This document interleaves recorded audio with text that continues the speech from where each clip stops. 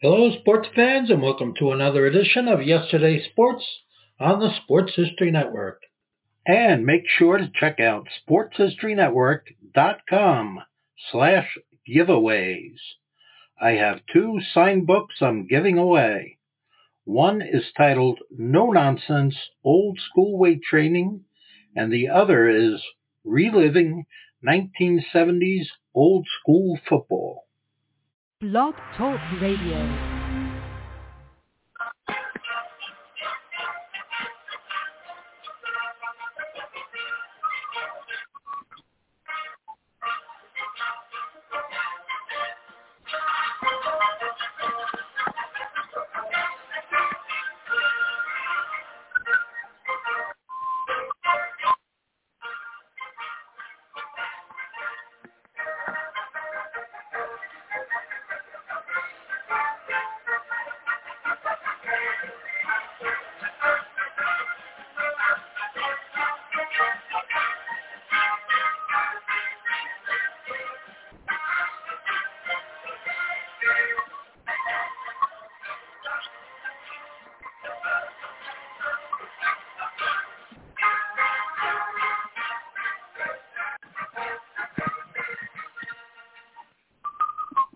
Today we'll go back in time, the seasons past, when 22 men graced the rugged fields of yesterday, fighting for one more first down, one more yard gain, one final score, which were being victored after 60 minutes of battle on the gridiron.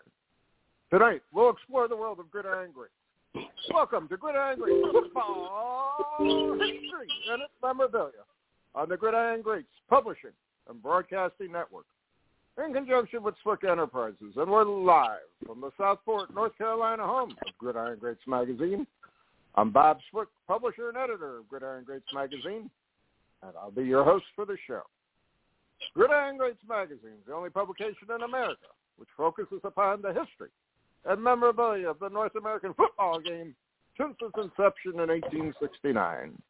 We cover 150-plus years of football history and memorabilia. And you can find us on the web at Gridiron Greats Magazine. I'd like to introduce my co-host.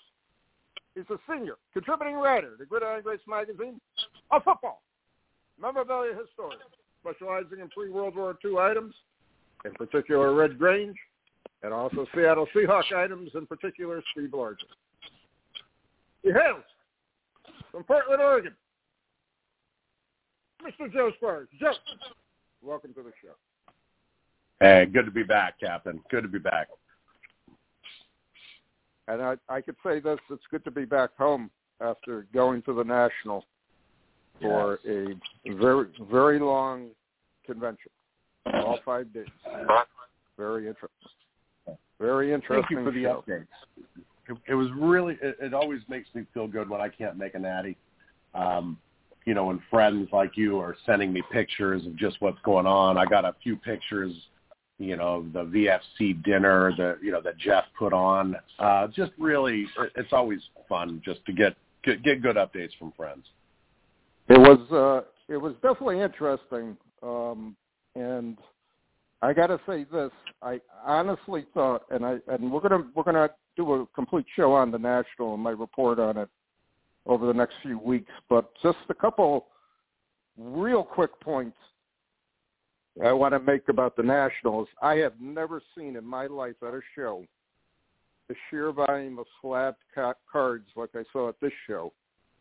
And I never saw so many young people, older people, with these little, for lack of a better term, briefcases where they put all their cards in. So besides their backpacks, they're walking up and down the aisles with these little card carriers.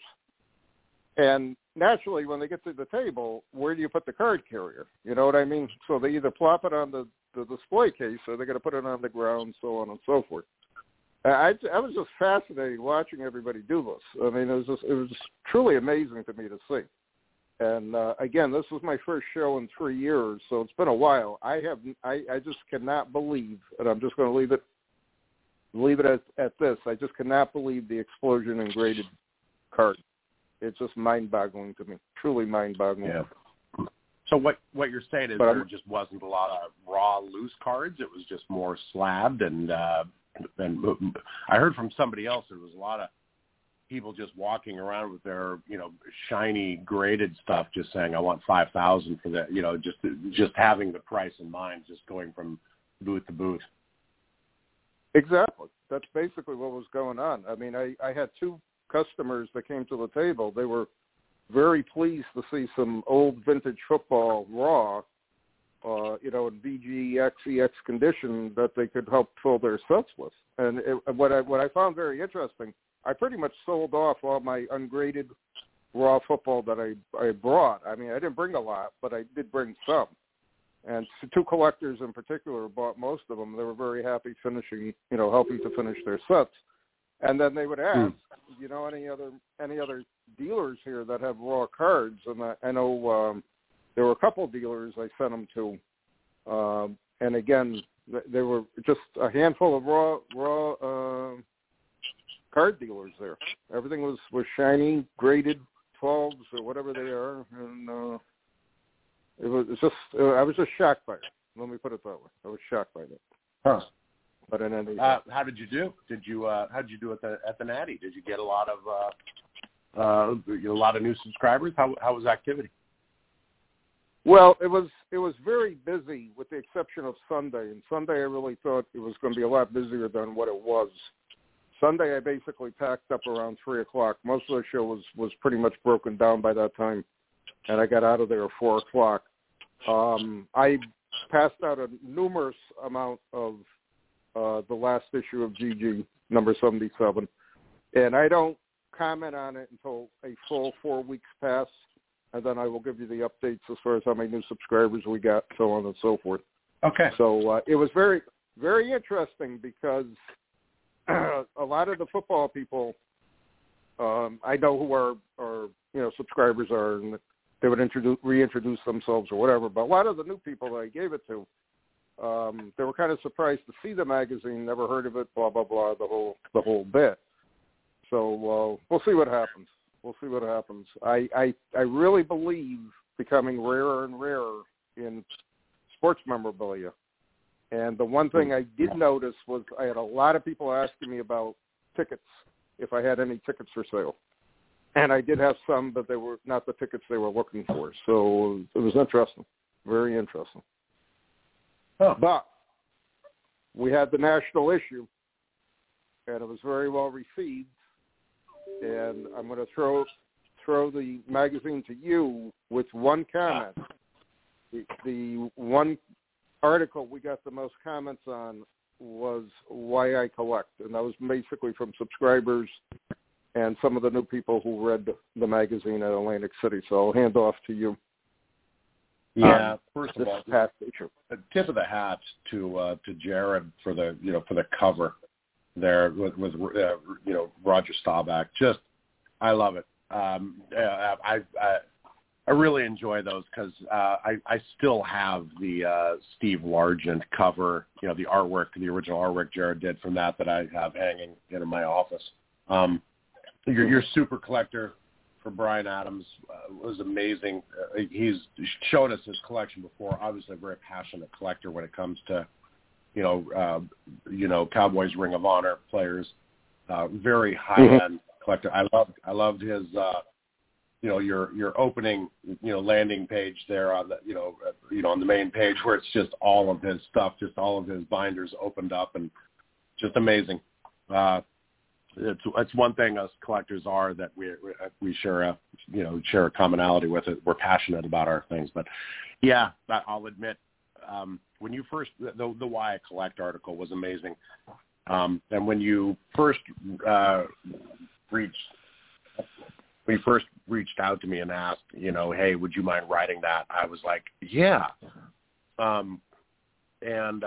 It's I don't know how you write. It'd be interesting to find what people's writing style is, but, I tend to write something, email it to myself, let it sit, do it again, and just kind of, noodle on it a few times. And I just told my kids, your sense of smell is the strongest, and you associate certain things, certain smells with certain memories. and I literally mentioned to them, like, check this out. I keep a coffee mug full of striped NFL pencils on my desk. And every once in a while, probably every couple of weeks, I'll pull a few out and smell them. And they smell like I have them right here. You can hear them because I'm doing the show in my office. They smell like my childhood. And it's the same with wax packs. With wax packs, excuse me. You hold it up to your woofer, and man, the bubble gum in there, it just brings back a flood of memories of childhood, of ripping wax, of popping the gum in your mouth and smacking and chewing it loudly while you're going, oh, Terry Bradshaw, check it out. I don't know. And I loved reading everybody else's why I collect, because everybody took it very seriously, which I really enjoyed, and really dug deep and got into the why. I don't know. I really liked it. It was well done, and I liked that you contributed it as well. I really liked your story. I knew a lot of it. Your 65 tops, your 65 Philly, but it was still good to read yours. It was just really cool. Jared's was amazing. All of us share the same thread, isn't it? We got into it about the same time. You've got a couple years on us, and walk away from it, and came back to it at some point. I don't know. Exactly. It's just really good. And a very good thought. What made you think of this as a topic? Well, I'm always concerned in the back of my mind, where's the hobby going? And again, I'm going to talk a little bit about that with the National. But where is it going? Are we collecting? What are we doing? Are we just buying, selling commodities and plastic now, or are we? What are we actually doing in the hobby? Why do we collect? And as somebody who's collected all my life, and I mentioned all the different things that I collect, and I still collect different things.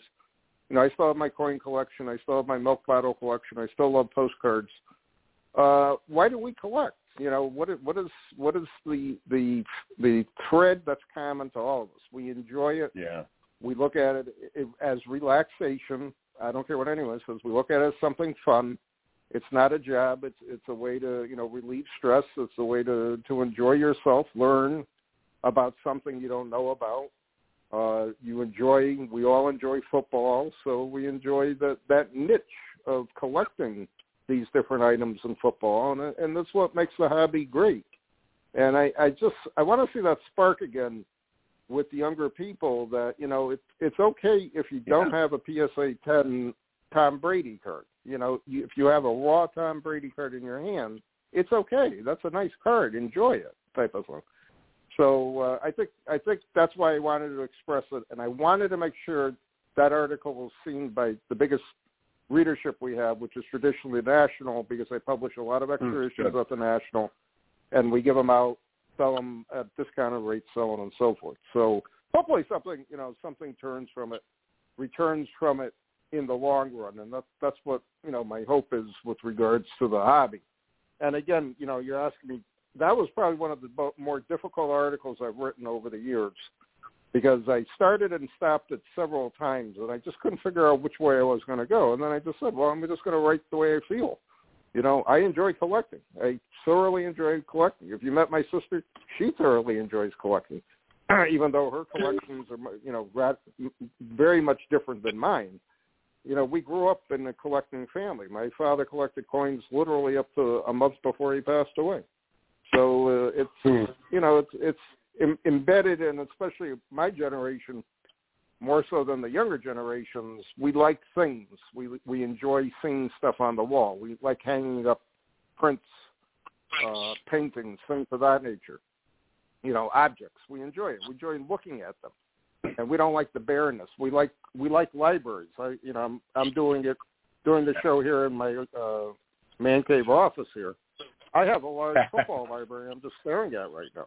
And that to me is part of a home. And we have a library downstairs too. But somebody today, everything's done online, so on and so forth. I still like reading a physical book. I still like reading a physical newspaper type of thing. So that's basically why I suggested it, and why I wrote what I wrote, and I really think it was very well received. And it's going to be tough. going to be tough to top it, but, I got a couple other ideas down the road with regards to it. So anyways, long story short, I got a lot of comments on it, which is very, very nice. I'm glad people appreciated it, and especially our older readers understood what I was saying with regards to collecting and how we, why we collected things, so on and so forth. Martin Jacobs is a classic example. He's in his late 70s now. Yeah. He's still collecting. He's still got an incredible collection. That's a cool thing. That's really cool. Yeah. As far as I'm concerned.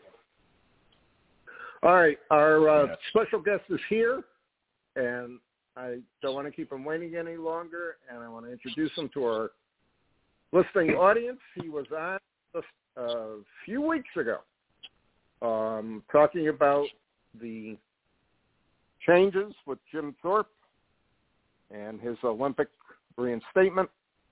He is, again, well known to our listeners and our readers of Gridiron Greats magazine. He has an incredible collection of Jim Thorpe cards and memorabilia. And he hails from Oklahoma. And again, I'd like to welcome to our show Mike Driscoll. Mike, welcome to the show. Thank you, Captain, and Joe. Appreciate you having me back on, and kind of starting to feel like a regular. You'll be co-hosting in no time, Mike. After the last show, I told Joe we got to get you back on to finish the story because it was we ran out of time. I also had a couple of listeners asking me, "Are you going to come back on to talk about your collection, so on and so forth?" So that's why you're back on now. I had the national break there in between, so I couldn't get you on right away afterwards. So let's give it a couple of weeks to digest everything and go forward. So I'm gonna lead off. I want you to pick up where you left off before and what you wanted to continue to discuss to finish the story on the Olympics. Okay, sounds great. Before I get going, I thought I'd convey a little story that you might find interesting, especially Joe. In 1931, in a small community outside of Oklahoma City, there was a fairly new high school that couldn't get enough boys to participate in the game of football in order to field a team at the school. In fact, girls basketball was the big sport of the school. So school officials wanted to field a football team so badly that they reached out to a certain person to come be their football coach, and he accepted, and he was able to jumpstart the football program. The school was Putnam City High School. Coach was Jim Thorpe. And what year was Joe, that? who's the most famous alumnus of Putnam City High School. Putnam City High Steve School. Largent. Oh my gosh. Wow. Grange? It's Grange, isn't it? No, Steve Largent is the most oh my God. famous alumnus of Putnam City High School, and Jim Thorpe is the one who jump-started the program, football program. Oh, my gosh, in Oklahoma. Never mind, Grange's high school. Never mind, I got it mixed up with Grange. Oh, you put me on the spot. That's incredible. What year was that Thorpe did that? That was 1931. Incredible. The school had started in 1919 and couldn't field a football team. So you're going to laugh at this, Bob. I actually have a Steve Largent yearbook from that. I should know that. I guess I'm not used to being put on the spot by our guests. So I thought you'd like that. When did Largent graduate high school? So like 1970, 71? Around that time? I believe 72. 72. Okay. All right. Yeah, I believe. I would have to confirm that. Yeah. You're going to laugh at us, guys. I'm a Largent fan, but I'm not like that guy who's got a Largent tattoo on my forearm. He actually graduated with a pro basketball player by the name of Alvin Adams, and a pro baseball player by the name of Bob Shirley. They were all in the same graduating class out of Putnam City High School. What the hell was in the water? Really? But I digress there. Like I say, I'll start with what probably led to the story breaking that led to the events, the quick 10 days from breaking of the story of Thorpe being disqualified and his Olympic glory lost. Then I'll visit quickly about why it probably happened so fast, and then lastly, quickly wrap it up. So, in starting with what many thought led to reporter Roy Johnson, he's the one who broke the story, and finding out about Thorpe playing, of course, which ultimately led to Thorpe's disqualification. I have a newspaper article, August 9th, 1912, that reports that Thorpe had already signed to pitch for Pittsburgh Pirates, and the club was expecting him to report in early spring.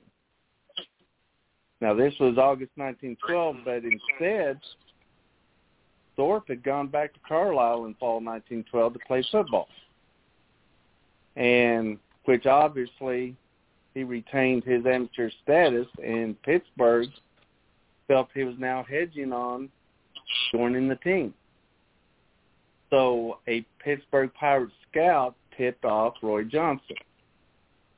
Now, this theory was substantiated by Pop Warner and Christy Mathewson.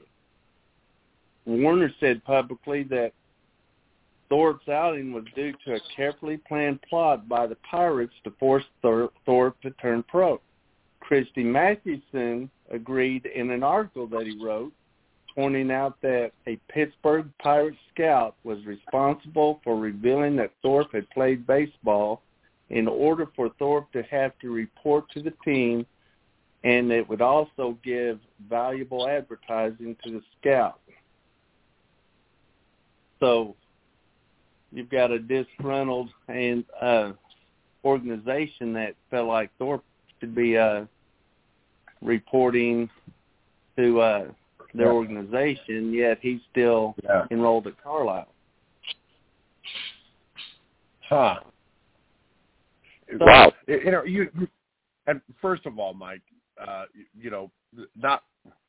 there's not many topics that require us to have, a part one and a part two. But, I mean, this is such a good topic. I mean, it's something that's near and dear to my heart, obviously. Sure. So, I mean, it's, you mentioned in the last go that, Thorpe was not mad. He forgave the journalist who did this. Yeah. That's okay. So, but just now you're saying he just felt like he was doing his job. Yeah. So, but they might have done this to try and force him to actually show up. Yes. And that's what the speculation was, that it would expose him as a pro instead of amateur, so he'd have to give up his amateur status, force him to turn pro. The only pro sport at the time is baseball, and so he'd have to be forced to report to them. So the 10-day timeline, January 22nd, the story broke. 3 days later, on the 25th, he was charged. And even before an investigation, Sullivan declared that day that if Thorpe was found guilty, the trophies will be returned and his records erased from the books. Now, that's on the 25th. Lord. The very next day, now you're talking about all the way from Pennsylvania, and trying to get information out of the South. The very next day, hard evidence surfaced of Thorpe playing in Carolina League. And a signed letter is received by Sullivan from Warner, which included Thorpe's admission of playing pro baseball. This is the one that Gus Welch, under oath during the congressional investigation, swore it was written by Warner. and Carlisle Superintendent Friedman. So in just one day, before an investigation started, the following day, they're receiving hard evidence, supposedly, and a letter from Thorpe admitting. Leads us into, kind of a conspiracy situation that many of us think of. Obviously very premeditated to have that kind of information locked and loaded. Thank you. Very good. Yeah. Very good. A lot of people thought it was premeditated. On the 28th, January 28th, AAU declared Thorpe a professional. On the 30th, Warner and others took Thorpe's trophies and Olympic medals and all other medals he had won from 1909 to the present and turned them over to Sullivan. On February 1, he's signing with the Giants. So in 10 days from the day the story broke to being accused, convicted, and stripped of Olympic glory, it begs the question, why the hasty, quick action? Did Sullivan and Warner know about him playing baseball and hastily get it all done so that further investigation into the matter and their associations, which were financial empires, be thwarted? Because both were known to be micromanagers of their athletes. Yeah. So for many, it was hard to believe that they didn't know where and what Jim was doing during every athletic season that came along. And, at the very least, when Albert Exendine found Thorpe playing pro baseball in Oklahoma for the Anadarko champions, when Warner sent him to Oklahoma to try to talk Thorpe into going back to Carlisle in 1911. That alone should have prevented Warner from allowing Thorpe to sign his amateur card and sending it to Sullivan, because that's where Albert Exendine found him. He was playing pro baseball in Oklahoma. Well, and you've mentioned before, everybody did this. It's just Thorpe did it under his real name. Yes. No, a quick work of the situation would have also helped hide the fact that Sullivan was circumventing the Swedish Olympic Committee, who actually had the authority to adjudicate any challenge to the Olympic event. It was not Sullivan's job. Plus, we all know the time limit was passed. Yeah, you found the rule book, stuffed away. We know that the Swedish Olympic Committee was in disbelief at this point. So doing it quickly, people felt it was. How do you know that? Mike, how do you know that? I've actually never even thought about that. What did the Swedes? What did King Gustav, who said you're the greatest athlete in the world? What did the king think? They sent correspondence to the IOC that the rules disallowed, and that they had already had a meeting, and that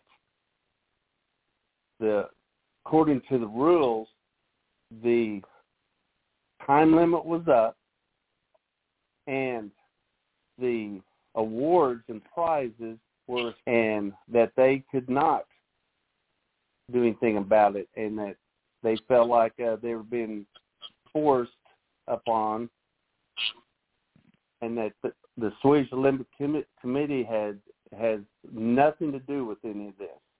This is the AAU. There's correspondence between the Swedish Olympic Committee and the IOC stating this specifically. Yeah. So the Swedish Olympic Committee stated it's past the time frame. You can't do this. And basically that got ignored. This was pushed through. Thorpe got railroaded down. The people who should have stuck up for him, Pop Warner, et cetera, the people who should have been there to support him basically threw their hands up and sold him down the river.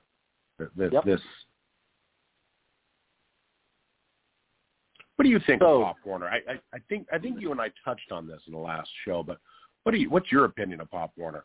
When I started finding this stuff out, years ago, it's like, well, what the hell? here's a white man in power who could stand up for a Native American, who's practically, called him his son a few times. I mean, he could have, one person could have stopped this. It's kind of like a riot, and he didn't. And that forever scarred Pop Warner to me. And then hearing you talk about it just kind of brought up all the memories. I'm like, God, this guy was a bastard. Well, let's put it this way. Within a year, he was Carlisle. And his very last job, his very last football coaching job, at the game against Pitt, he was talking to the Pitt coaches and administration about a job there. Interesting. I didn't know that. And yes, and he took the job. So you tell me what kind of person that is. Now, okay. Again, it does not take away from his contribution to the game of football in any way whatsoever. But he knew he was leaving, and so he's talking to Pitt officials about a job there. And that's where he ended up. I've never followed much on Pop Warner, so I actually didn't know that he only lasted another year at Carlisle. That's interesting. Yes. Yep. So what's your opinion of him? I just said I think the guy's a bastard. He's an evil conspirator in this. I'm not a fan. What's your thoughts? I think if Warner would have gone to Sullivan and said, listen, we're not going to do this. I am not a part of it. I support Thorpe. Everybody else supports Thorpe. And I know stuff on you. You know stuff on me. We're going to stand behind Thorpe or I'm exposing everything. I think Sullivan would have caved. But I think they both saved their own hides. And I don't have much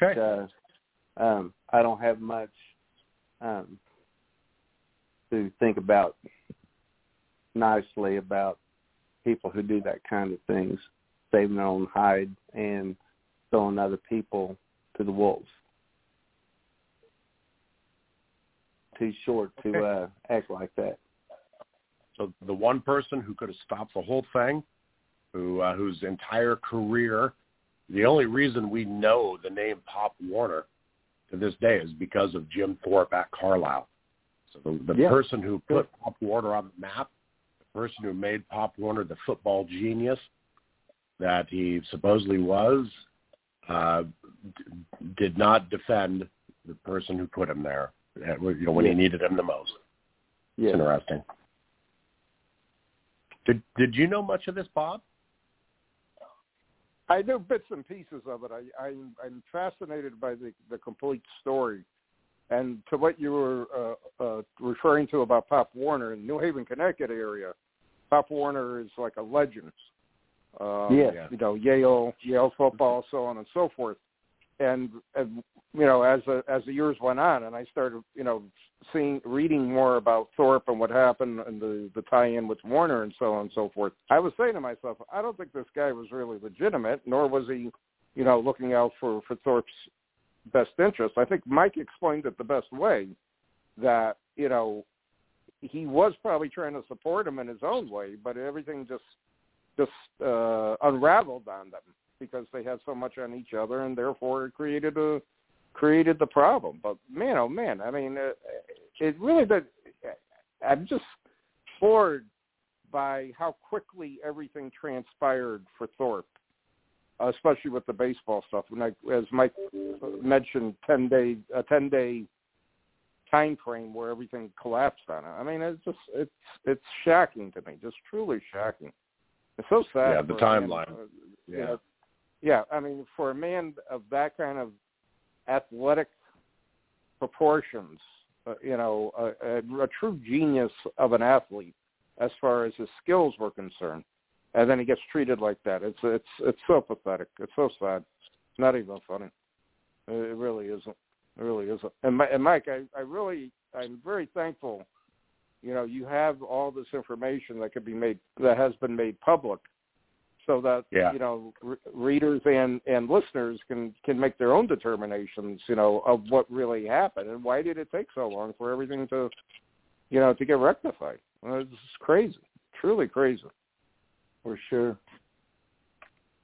So unbelievable. Kind of wrapping it up.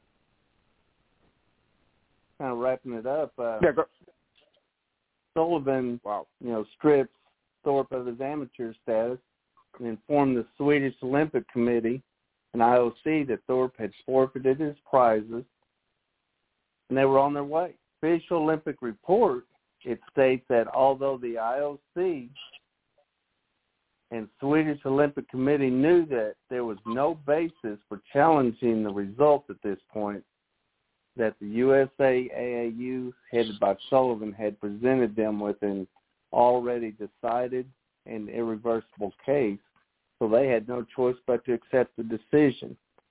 That should have been turned. That should have been reversed 100 years ago. Yeah. If they knew all that. Yeah. And so, at the time, it looked to most that Sullivan, Warner, and Friedman had years earlier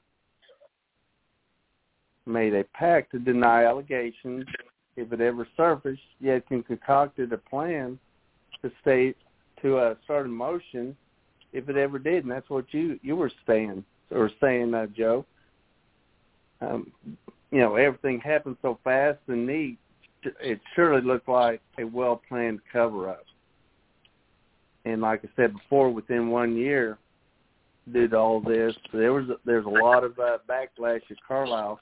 Warner was gone from Carlisle, and Sullivan was dead. Which I didn't know Sullivan. Yeah, he was in a train crash in Indiana a year later and died from the injuries. And his papers and records were quickly destroyed after his death. So that further kind of makes people think, there's some kind of a cover-up that went on. So check this out, Mike. I mean, talk about trajectories of lives. I mean, Thorpe, football hero, he went on to do things. But, I mean, this kind of stopped a trajectory of his life. Instead of being, Olympic gold medalist, I mean, he was still a football hero, but I mean, one of the greatest tragedies, a picture I have of Jim Thorpe digging ditches in Los Angeles in 1931. 19 years after the Olympics, Thorpe's digging ditches. I mean, 10 years after this, he's the president of the NFL, but he's the president of the NFL as a figurehead. I mean, we know that. Jim Thorpe didn't know much about running the NFL. He was there to legitimize the NFL because he was a name. Hey, what was he? 3 years? And then he plays for the Oorang Indians.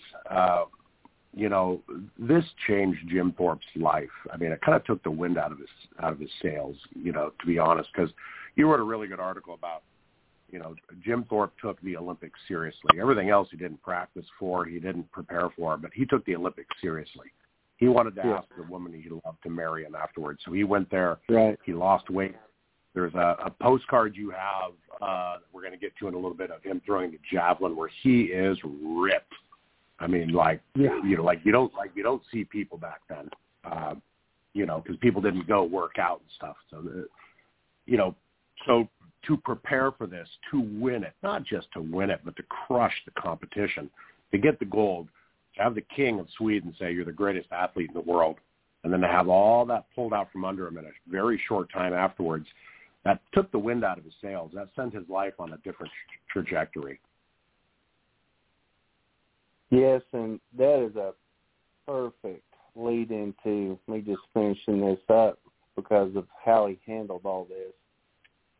Last time we touched about how gracious Thorpe conducted himself towards others involved for the rest of his life, like not exposing other amateurs who he knew had played baseball, nor Warner, Sullivan, or Friedman, if they indeed knew. And only in private moments did he reveal his hurt feelings. Now, I'll close with two situations that exemplify how Thorpe handled himself in what surely had to have been a life-changing experience, which you just said, and it most certainly was. When a reporter asked him at his Giants contract signing about the prizes sent back, Jim said, "There's nothing more to say about that. The quicker it is dropped, the more I will be pleased. It's something I no longer want to talk about."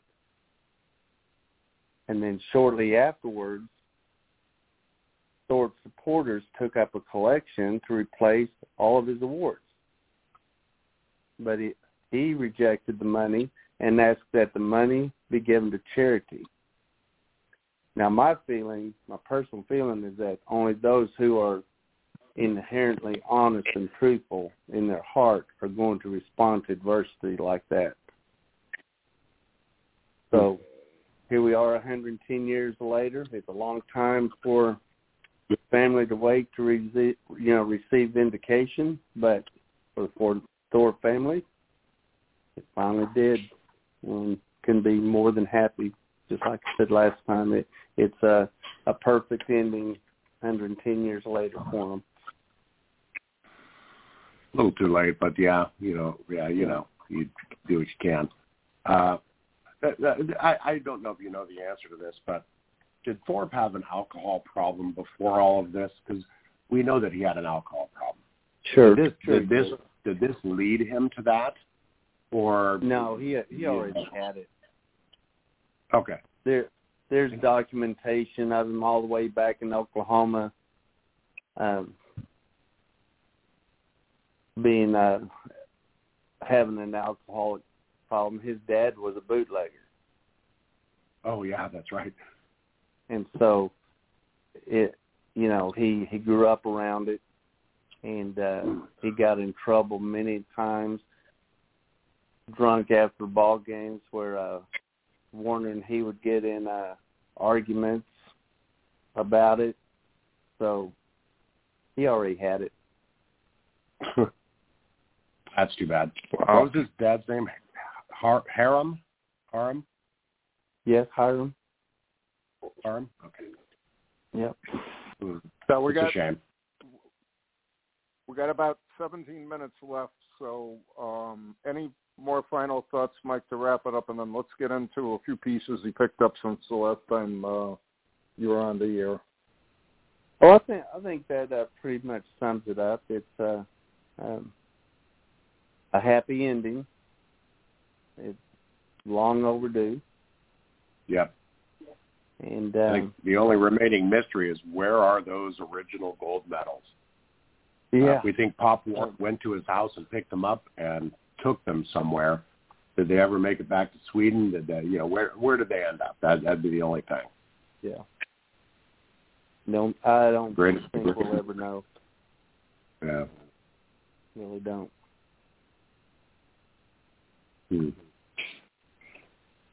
All right, let's switch gears. What have you picked up, Mike, since the last time you were on the show? Now, there's a couple things I know you really want to talk about. Yeah. So let's move into that. Oh, goodness. I know the biggest one that I could talk 2 days on was a 4-item collection from a Thorpe Carlisle O-ring collector. Oh, wow.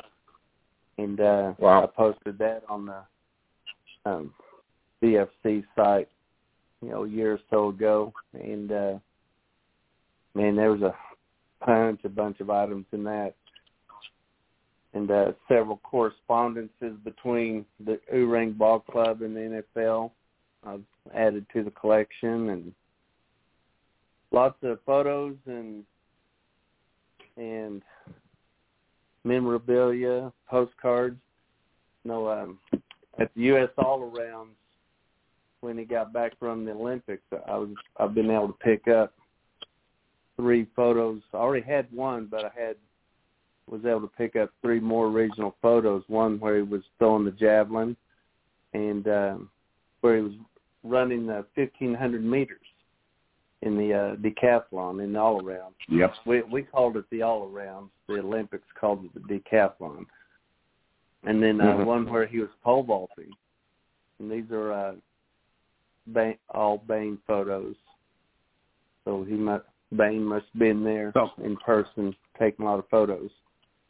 That picture that you took of him throwing the javelin where it says Thorpe throwing, I just noticed that they misspelled it. Thorpe throwing javelin. They must have been on it. That's him. That's him at the tryouts, correct? Yeah, all around.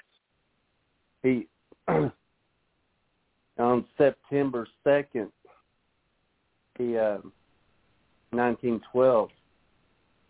There in the fall, after he got back from the Olympics, they had the all-around championships at Celtic Park, and so that's of him at the all-arounds. You can tell between whether he's at the all-arounds or at the Olympics because at the Olympics he has his Olympic jersey on. Yeah. At the all-arounds, yeah, he has his Carlisle. So even if you can't see the background, you can tell by what jersey and shorts he's wearing. Interesting. But that picture, was the first of the photo of the track team at Carlisle with Thorpe in the back row. He was having a good hair day that day. But what a great picture. What year is that? What I understand, there's only two of those that have surfaced. One is in the Cumberland County Historical Society, and one's in my museum here where I'm sitting. Nice. What year is that, do you think? 1911. Wow. Real good, solid photo of him.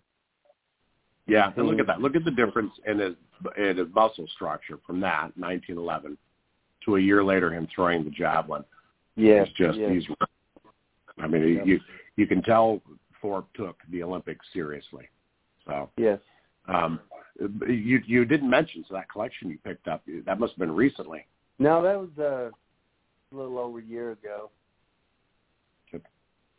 And then that photo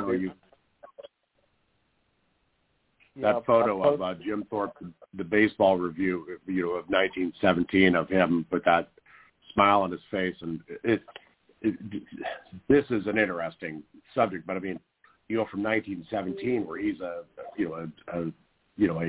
skinny, physically fit young man. 5 years later, he's playing baseball and he literally looks middle-aged.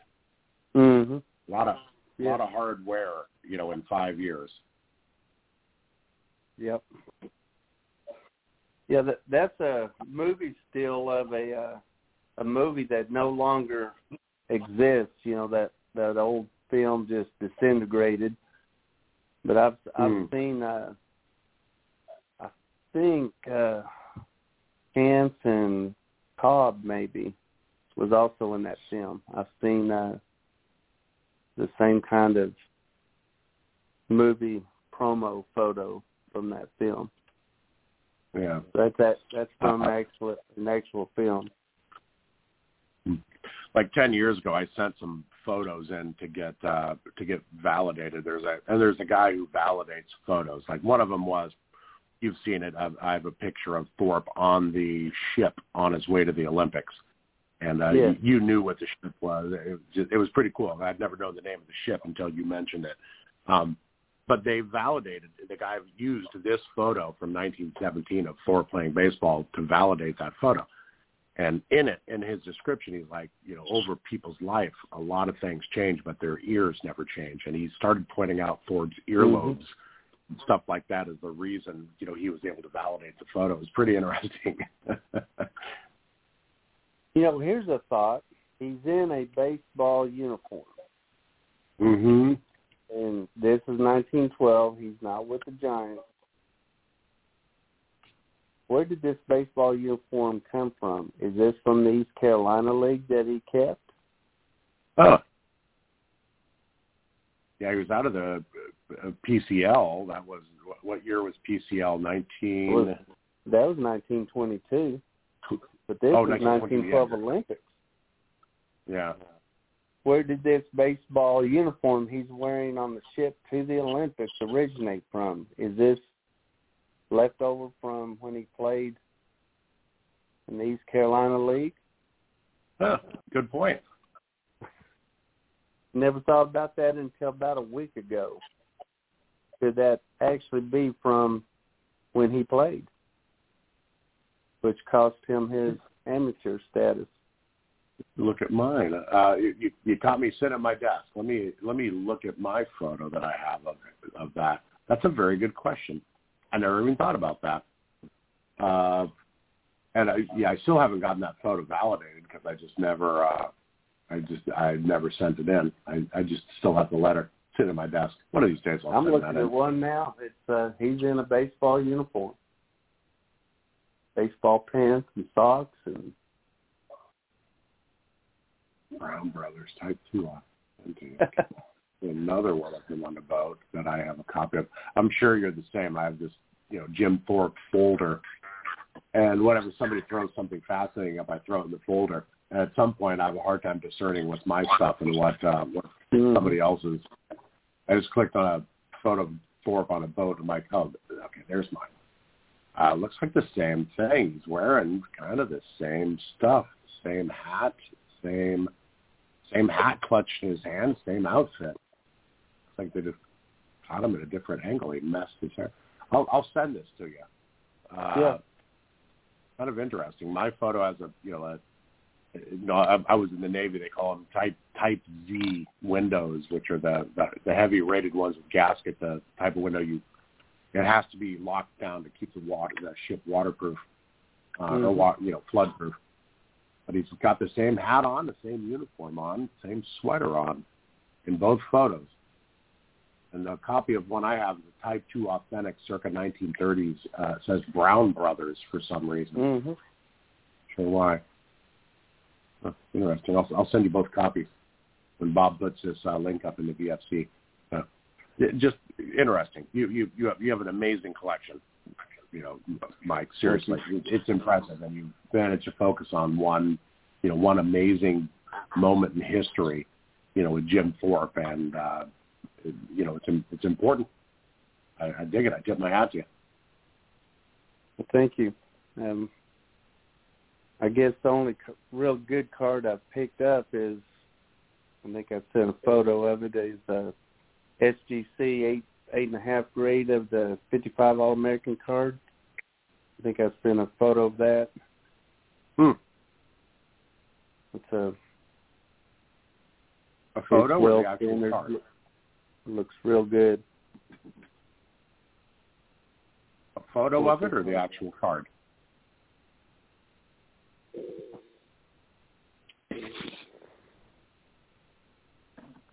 Of course, I like to get Tawanama's stuff also, when especially if Thorpe and Tawanama's together, and picked up a postcard of Thorpe and Tawanama in dress clothes. There's a photo op for the 1912 Olympics. I think I sent a photo of it. Yeah, most recently, that one where he was in kicking pose in a new ring game against the Minneapolis. That's probably my most recent big item that I was able to fortunately be the winner of. Oh, cool. I don't think you sent a copy of that, so I'm not familiar with that one. Okay, I'll post it later on.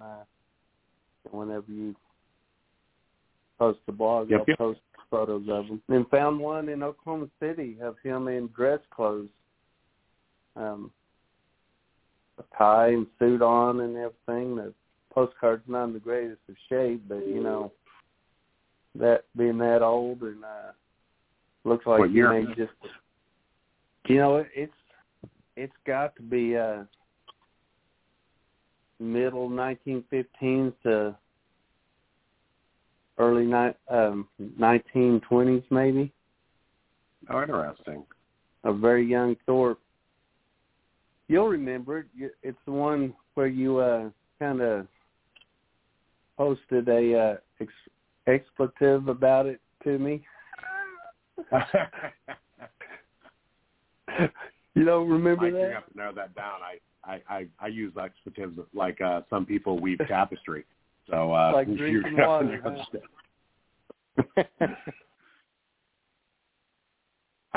For Bob's sake, I have to really check my check my vocabulary on the podcast.